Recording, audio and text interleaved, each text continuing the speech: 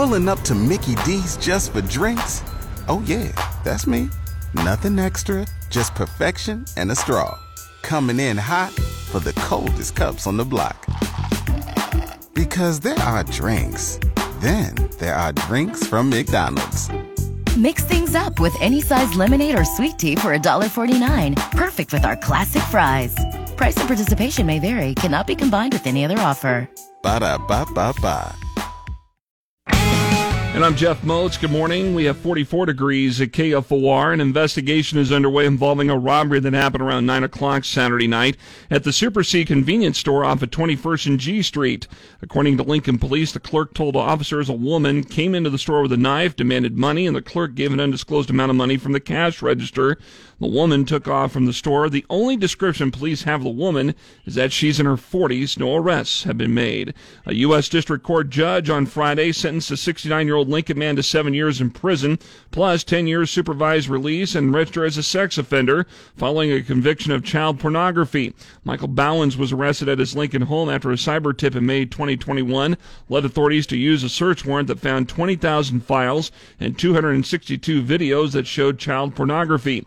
Bowens later pleaded guilty.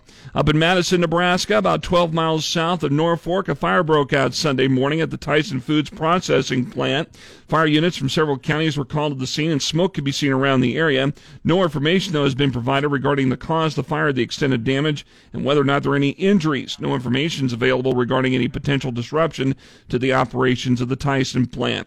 There's an update to a story that we told you about last week regarding an explosion April 17th that killed one person, hurt four others at the Green Plains ethanol plant in Wood River out in south central Nebraska. According to the state fire marshal's office, the worker killed in the explosion has been identified as 59-year-old Jody Norgard of Grand Island. One of the other four workers hurt remains in critical condition at an Omaha hospital. 3 others were treated and released from a hospital in Grand Island. KFOR News Time is 8:33.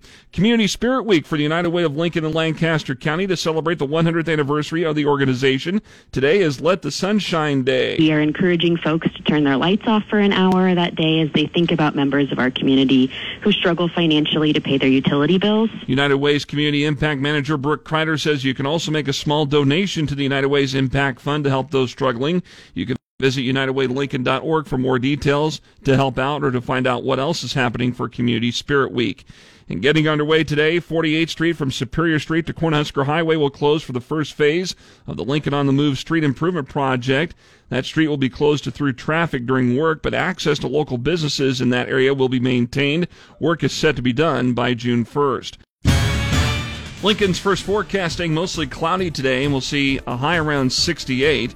Heading into tonight, we'll see skies start to clear out just a little bit. Overnight low of 41, then cloudy and 62 tomorrow. Wednesday, partly sunny 66, and partly sunny Thursday with a high of 71.